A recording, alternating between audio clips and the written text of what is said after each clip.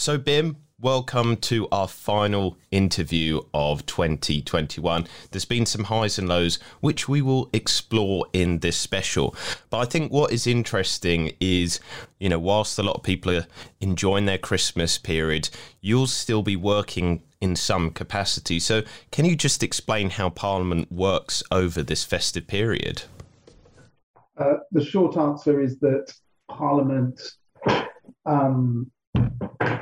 doesn't sit over the festive period. And I think that that's a very good thing. And MPs, like their members of staff, need a rest. But with all the COVID business, people will be watching.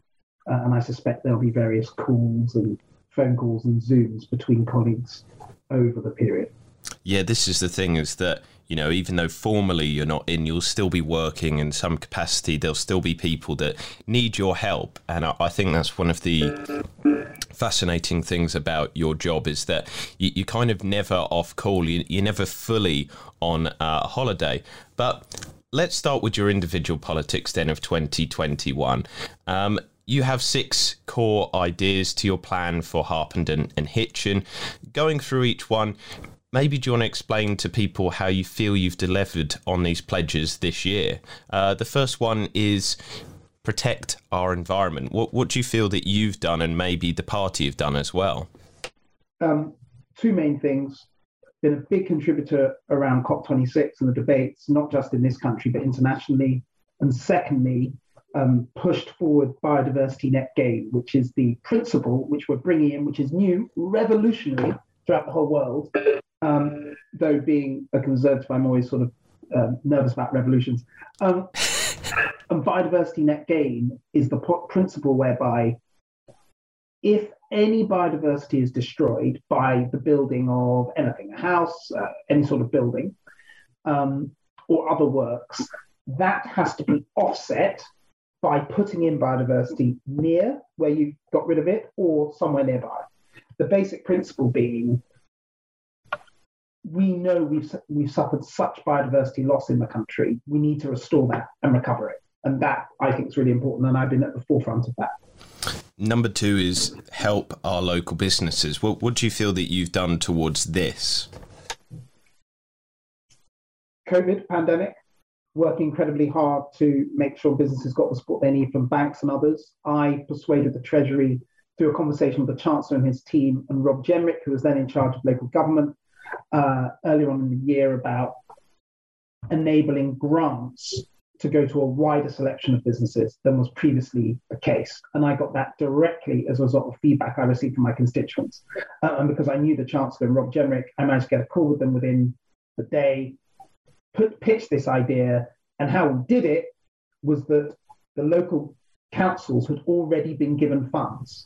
So in effect, what we did was we just allowed them to draw down on more funds to do something, which is technically easy to do, rather than a process of sending out more money, which is a much tougher process. So that was the one main thing I contributed there. Number 3 is supporting our young people. How have I supported young people? I suppose this is tricky because there's not an obvious thing I can point to in a concrete way beyond strongly speaking up for young people, whether it be universities treating them poorly as they have during COVID, whether it be campaigning to bring down the interest rate on student loans, whether it be focus on young people's mental health. So really it's being an advocate in those areas, which I think is very important. Now, number 4 is something that you've actually spoken to us about on Radio Verulam, improving road safety. We did a whole special on that because you wanted to kind of highlight the problems in the area and also raise awareness during these difficult winter months when driving gets a bit more treacherous. But maybe do you want to quickly talk through some of the highlights of that as well? Well, on road safety. So in Hitchin in particular, well, there are a couple. First of all, around Redbourne, there's A5183. There were some terrible accidents on that road, one of which was fatal, actually a couple of which have been fatal, and campaigning and improving that with the county council and with local campaigners to reduce the speed and make that road safer. And then in a very different way, in Hitchin, there's a road called Grove Road, which is near the industrial estate in Hitchin, but actually lots of people live on that road, and working on making that a lot safer is very important, and that's what I've been doing with local councillors as well. Number 5 is delivering high quality broadband. And this is something that you've talked again on Radio Verulam, but at the time you weren't able to kind of 100% say that it had been improved, but you were still working on it. Do you think that there has been more concrete kind of things made since we talked, probably about May or June of this year? I mean, yes, because it's improving all the time, because we are putting in more super fast broadband all the time in this constituency. The number of complaints I get about it progressively is reducing. There are parts of Gusted Wood that didn't have broadband that now have very fast broadband. That's very important. And really, it's just continuing. There isn't some great new policy. It's just continuing to do what we're doing and to do it as quickly as possible. And the final one is tackling local crime. Where have you been involved on that one, Bim? So I think in relation to crime, my biggest focus has been on rural crime. So that's fly tipping. That is, some hair coursing action in some of my villages. That is burglaries and things around the village of Hexton. In fact, I'm doing very soon. I'm doing a village meeting in North Hertfordshire to talk about this. Inviting people from all over the villages to talk about how we work on this. And the broader point is also the work I've been doing on online crime. And I do a lot of work with financial services and online scams, because you are more likely now to be the victim of crime online than in person. So again, I've been doing some work on that as well. So let's move it to maybe some of the interesting things that have happened to you over this year. Would you say one of your highlights has been in April when you were able to pass your own law to pass the British Library Board Power to Borrow Act? So I love books, and I was very lucky when I was a boy because my parents had enough money to obviously buy me books. And that's the case for most people, but there are a lot of people who don't have that opportunity. And books is really a gateway to knowledge and understanding of the world in which you're in, and indeed worlds in the past, which I think is just so critical for everybody. And the British Library needs to expand across the whole country. Obviously, we've got the British Library in St Pancras, which is not far from us at all, but it's a British library. It needs to be available to more people across the country. How do you do that? It's by the big British Library partnering with local libraries all over the country, developing something called their intellectual and property centres, which are effectively hubs for people who want to set up their own businesses or grow their small businesses, with specialist advice and resources from trained people to help them do that. And often, that can really be a lifeline. And the results have shown that where people have been through this process using the business and intellectual property centres supplied by the British Library, by the way, all over the country, using these networks with different libraries, they are twice as likely for their business to survive than the average. So it's really important. And the British Library needed money in order to do that. And the piece of legislation passed in 1972 under Ted Heath's government prevented them from borrowing money. And what my piece of legislation did under my own name that I took through both houses is it enabled them to borrow money in order to do that. But this borrowing will be done from the Public Works Loan Board, which is the body in the Treasury that lends money to public authorities. And so it will be done safely, and it has to be signed off. But by doing that, it will enable the British Library to bring more of its benefits to the rest of the country.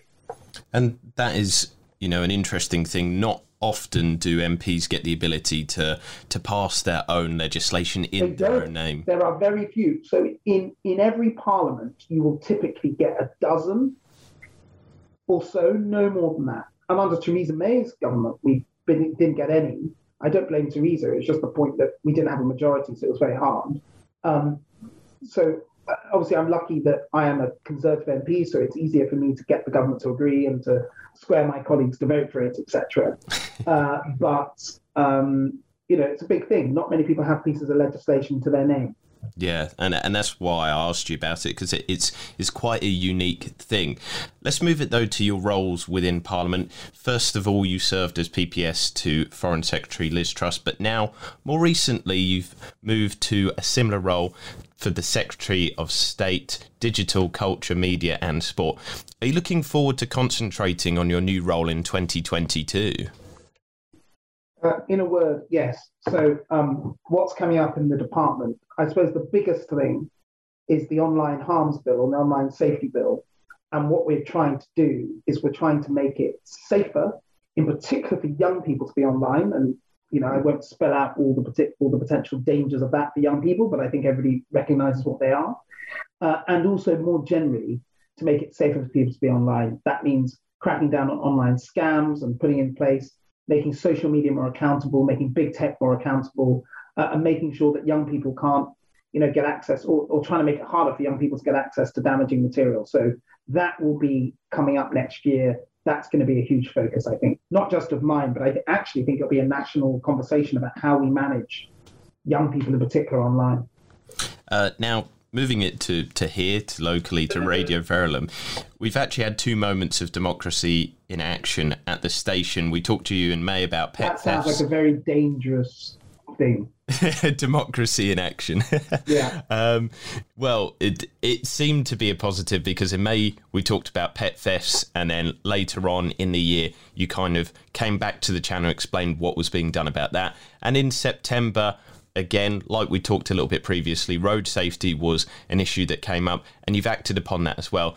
Do you get as much pleasure from helping out on these local issues as well as being, like being involved with the British Library Board to Power to Borrow Act? Does that give you as much pleasure to be able to help the local constituents and see that in action? Well, I think the way I put this is that it's a different sort of pleasure. It's a bit like somebody asking you, if you're a sports fan, do you like football or Formula One? Well, you like both, but you like them for different reasons and in different ways. I'd say that the national stuff obviously has a national profile to it. You can affect millions of people with it, or hundreds of thousands of people. But the local stuff, you actually know the people that you're affecting. There's a good chance that, when I walk around in the constituency now, I will routinely come to people who I have intervened on something on their behalf, or I have done something, campaigned for something that I know has benefited them, or I've stopped something happening that was going to be bad for individuals. And that gives you a different sort of satisfaction, I suppose, because it's smaller in number, but higher in terms of sort of intensity and quality, I suppose. So, but so as I say, it's sort of football or Formula One or apples and oranges. That's how I put it. I mean, with the Formula One this weekend, I think a lot of people will have been put off at that. But let's concentrate on the discussions here. Adding to maybe that point, last year when we did this year-long review, one of the big things that troubled you was the fact that COVID had stopped you with those interpersonal interactions, those moments, meeting constituents, maybe chatting to them. Some of the conversations are difficult, but they're real and they're useful. Do you think that maybe one of the highlights this year has been being able to just get back to that normal discussion, being able to meet people in person, shaking hands, talking to them, and getting, their problems sorted in person? I cannot stress the importance of person-to-person interaction. Not everything needs to be done in person, so I'm not, though can be old-fashioned. I'm not sort of pure. I don't want to be weirdly puritanical about it, but I think that when you're able to engage with people in person, you're really able to understand and get under the skin of what's going on. There is a level of separation that's always there if you're on Zoom or whatever, particularly if somebody you've never met. Having said all of that, I think that the biggest thing I've loved this year is seeing how people who run businesses that depend on in-person trade, and I think of the pub owners that I know, the restaurant owners that I know, the people that rely on passing foot trade in Hitchin Town Centre or on Harpenden High Street, it's seeing them get back on their feet that is probably the most important thing to me. And I think that, hopefully we'll continue with that.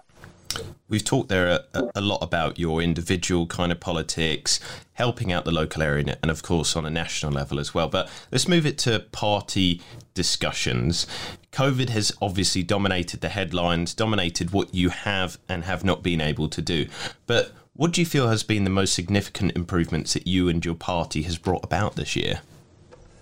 Oh gosh. Okay. I probably would say the social care changes are possibly one of the most significant changes in a long time.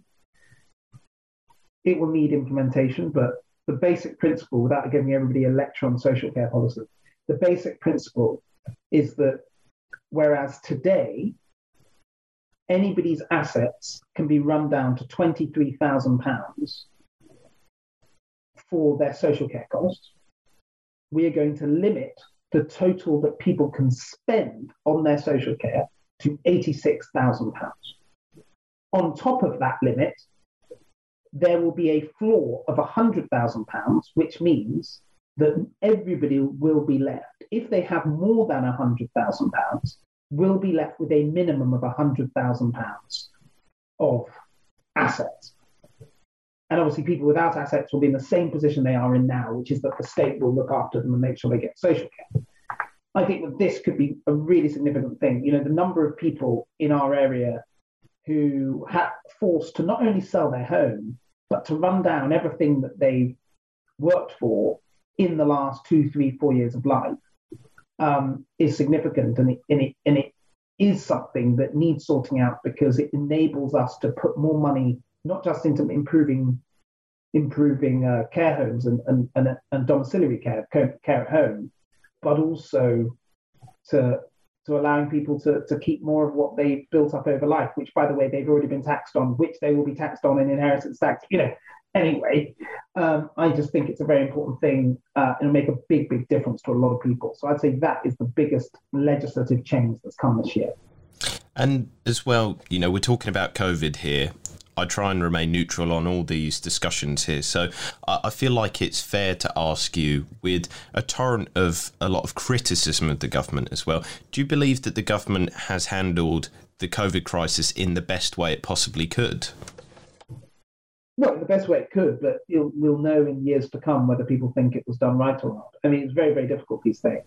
Most people understand that when you're dealing with something unprecedented, a lot of mistakes get made because nobody knows anything else.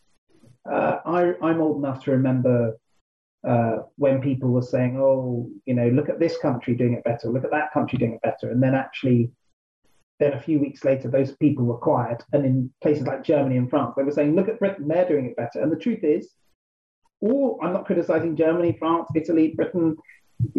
Everybody's just trying to manage this process. I do think that the reliance on lockdown as a measure, I think, should be used incredibly sparingly. And I don't think we're going to see that again because I think everybody recognizes the difficulties with that.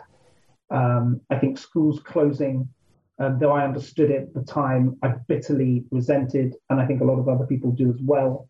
And I think school closures are things that we should never even consider again.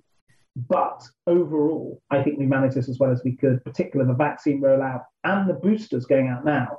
I've been looking at what's been going on in Europe with boosters. They're way behind on boosters. Now, by the way, they're very competent governments. They will get there. I'm just making the point that we actually, on the vaccines, on the boosters, the things that actually make the concrete difference, we've done a very good job. Though, of course, I accept there are things at different times that could have been handled better. Now, this is why I prefaced it, because I wanted to give you the opportunity to talk about the positives as much as possible, because I would be remiss to not delve into controversies and maybe things that people see negatively this year. And I guess this is related to my question on COVID. But first and foremost, do you believe that there'll be more investigations done into PPE contracts and how they were handled? Because, you know, looking at the questions that we've been sent here at Radio Verulam this year, many feel that these contracts were handed out in a fashion that was not fair and not in the best interest of the country.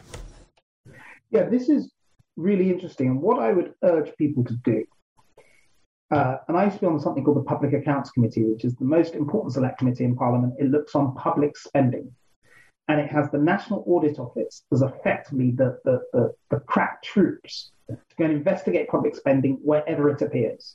And the National Audit Office are the smartest, most capable civil servants that I've ever come across and are well respected as such. The National Audit Office has looked into the PPE contracts and has said there is no evidence at all of anything untoward. What they have said is that some of the contracts were issued in a rush and that some did not reach what they regard as the value for money threshold. Now, I think that that is a reasonable point because, of course, we were rushing because of the PPE. And in terms of the value for money threshold, again, I suspect that would be right in a minority of them because the emphasis was get the PPE, not worry too much and haggle on price too long because we needed the PPE in this country. There was a global fight for PPE because most PPE manufacturing was done in China. China weren't releasing it and a lot of the factories weren't working. So people need to look at the actual evidence rather than just read the papers and go, oh, this contract went to this person. It's important that people also recognize that when contracts were awarded, and the press will say, a contract awarded for £10 million, the £10 million is only paid upon full delivery of PPE that actually works. It's not just given to someone. I think it's really important people understand that on top of reading the report from the National Audit Office on PPE contracts, which makes clear there was nothing untoward. And the National Audit Office, by the way, looked at every single contract from the Department of Health. So, I can only say people should refer to that. Let's move it to a very serious issue, a very upsetting one as well. We have talked about this before, but with the death of Sir David Amess, we saw an attack on our democracy. Are you worried about the future, or are you positive that better safeguards will be brought in place to help all British MPs? I think that we will see better safeguards. We're already seeing better safeguards and people do things to protect themselves. But at the same time, you can't be absolute about these things. I suspect that people will do less face-to-face surgeries and things like that. And to be honest, surgeries, I don't think there's a particular magic to surgeries. I think the question is, are you interacting with constituents and dealing with their problems? I don't think it necessarily has to be on a Friday afternoon at 3 p.m. for 2 hours in a village hall, which is the traditional way of doing it. I speak to constituents during the week. My office deals with people all the time. That, I think, is going to be a model more people use rather than going to a village hall and saying, anyone come and see me from anywhere for 2 hours, because that just does present a security issue. Not so much for your constituents to be able to get you, but for people who live somewhere else. David Amess was actually killed by somebody who lived somewhere else. It was not from his constituency. They travelled up from London, I think. So I think we'll see more of that. I guess that is part of the ever-changing technological age that we live in as well, Zoom calls, etc., etc. And on that issue, I hope there is positive things that come out of the terrible sadness there with Sir David Amess. We have previously discussed, though, that you have a worry about appealing to the next generation of voters. Cost of living has increased massively, and looking at the 2019 general election, 56% of 18 to 25-year-olds and 46% of 30 to 39-year-olds voted for Labour. How will you address these concerns, Bim? So on some level, younger people have always voted Labour for the last 40 years. That's not new.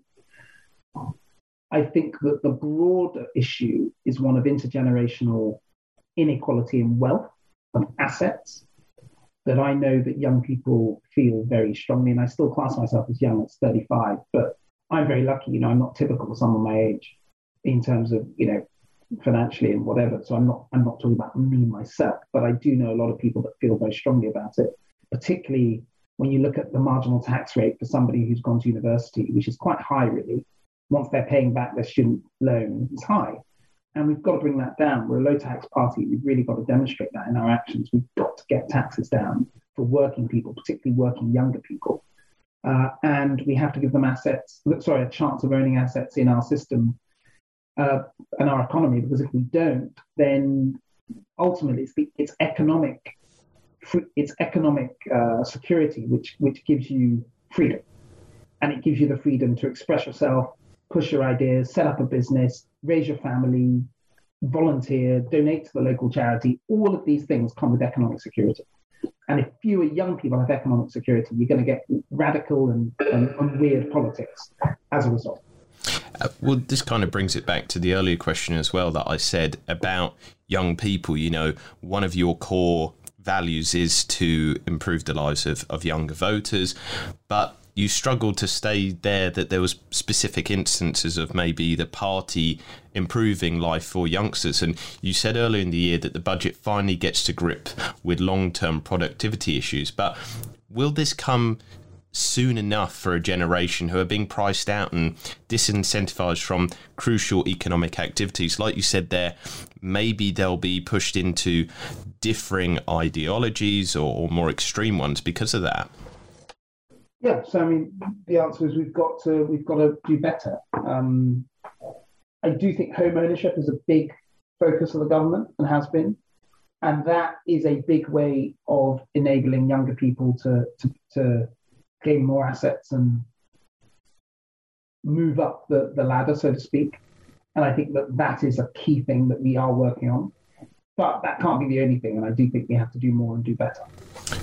With the home ownership situation, I think that's quite an interesting one. Just to quickly analyse that, do you find as the Conservative Party, you're almost in like a rock and a hard place, because you've got, you know, your traditional supporter base who quite often don't want developments in their areas for whatever reason. Some are legitimate reasons for it, and then you've got these younger voters who cannot find housing, and there doesn't seem to be a right answer that appeases it for everybody. So do you feel that that is a huge problem for you as a party, kind of combating that, or do you believe there will be an answer to it?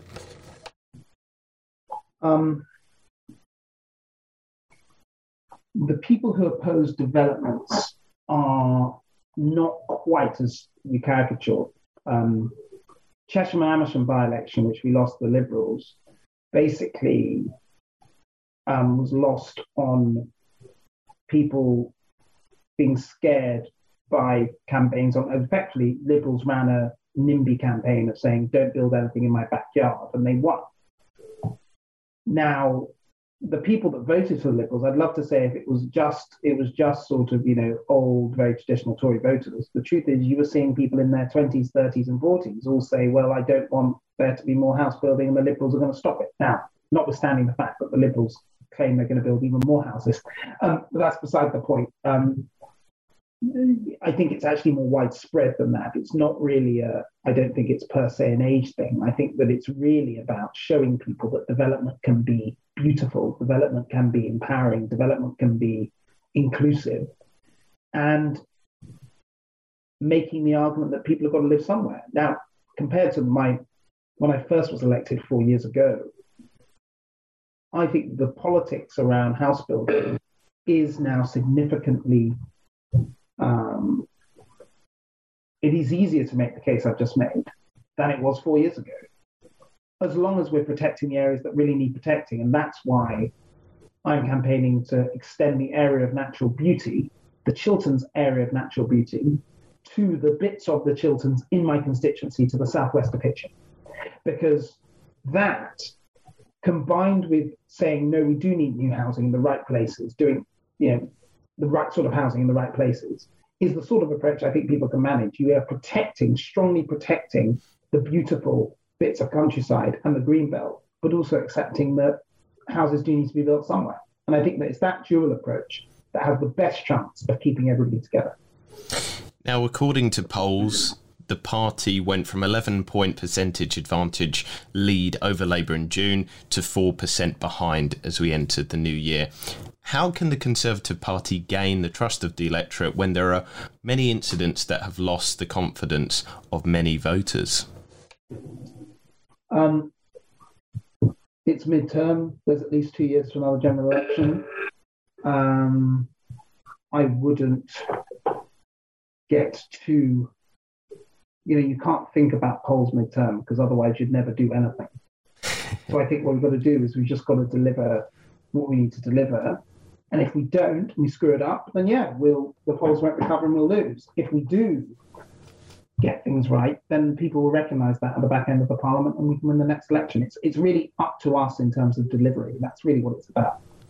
So now I've got some quick fire evaluative questions. Before we look towards 2022, we'll put our mystic hats on then. But what do you feel is your proudest moment of 2021, Bim?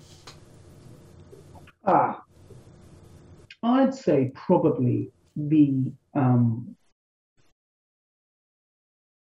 the work early on in the year of pushing.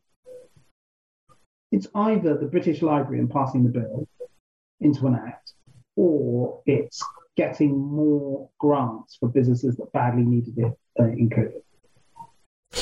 Moving it to the negative, what has been your hardest moment?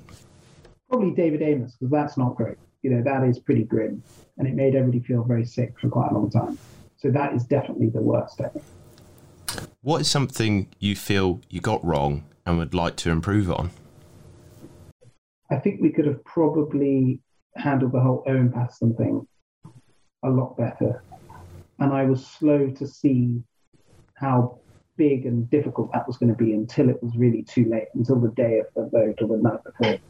So I think that you really got to see these things early and manage them better. So with that question, I was talking about you personally. Do you want to... No, but that was me personally. Yeah. I'm very much, here and as part of those conversations with the chief whip and number 10 and others. Yeah. So with the party as well, is there something wrong that you feel that you will improve on next year? Well, I think we've got to improve on loads of things. Because the difficulty of where we are is that COVID has kiboshed a lot of plans that we had. And it's about how do we recalibrate where we're trying to go without junking things you want to do, but at the same time recalibrate them because you've lost 18 months because you've been fighting COVID. Looking towards 2022 then, what do you feel are the positives that we as a whole society can look forward to?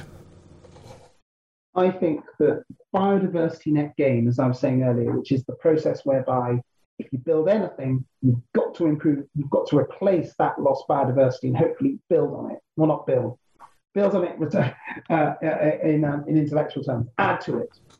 I think that is really going to be groundbreaking. And I hope that we start to see some pilots of that come in before it goes fully into force in 2023.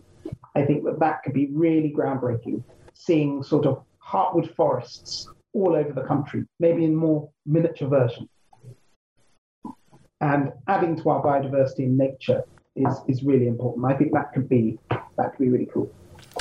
In September of this year, you said that working from home means a radical culture shift. Do you think that this is one of the big things that will shape the economy next year as well? Yes, but the economic issues are really, I think, going to be inflation next year. So working from home plays a part in that, but it's not a critical aspect to it. And then adding to this locally, through the year you had constituency surveys. What do you feel that you've learned that will help you improve things for your constituents next year? Through the surveys, I'd say that people are very, very, in this constituency, they're very well informed. They are very well informed.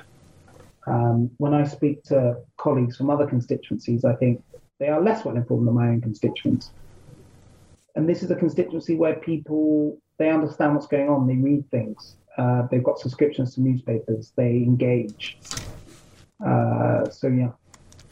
And then looking forward to Christmas, two concluding discussion points, make it a little bit lighthearted. But Christmas is a time of cheer, but there's also the reality that there's many less fortunate than ourselves. Is there a charity that you'd like to highlight? Yes. So if people would donate to a charity called Harpenden Spotlight on Africa, which does fantastic work in rural Uganda, I would be very much obliged. We do maternity centre. I'm a trustee and I'm very involved. There's a maternity centre. There's a primary school. We're now raising funds to build a secondary school. It's really fantastic. On all the poorest parts of a poor country, we do fantastic work Dr. Beth Ann Rees, who lives in Harpenden, and her husband, Heaven Rees QC, are leading lights, as is Wendy Howson as well, and various other people who live around Harpenden. Please do donate. It's a brilliant charity. And so we talked about H-Pound vouchers a little bit earlier in the year in September. You said that you're going to get your hands on some, maybe spend it in the local area. I mean, have you used any for Christmas shopping? I haven't, because I haven't done any Christmas shopping, is the short answer. So when I get a chance to do some Christmas shopping, which I suspect I will do, with 2 days to go, which is my normal approach, I will get some. I mean, I don't want to show any favoritism here, but I too engage in that same Christmas buying antics. But exactly. I mean, why spend more time shopping than you need to, in my view? But the final question for you then, I guess, let's make it interesting. Maybe one political and one actual kind of gift that you would want. But what is top of your Christmas list this year? What is top of my Christmas list? I'm one of those quite annoying people that when I want something, I sort of generally just go and get it. I don't want sort of expensive things normally. I buy books all the time, so it's not going to be a book. On my Christmas list, I do. So we moved to a new house, and I do need a torch, a really good torch. And I'm going to get one of those. Wasn't really bright, so I think I need one of those. I also need some new trainers and some other boring things. But I don't need any more suits because I've got more than enough of those. And politically, it's just I want us to say bye-bye to COVID completely and never have to worry about it again. Well, I think that's one that we can all agree on. Goodbye to COVID. Very impartial one there. But Bim, thank you for your time today and all the time that you've given in 2021 to answer the community questions. I would like to wish you a very Merry Christmas and a happy, healthy New Year. A happy and healthy New Year. You too. Thank you so much.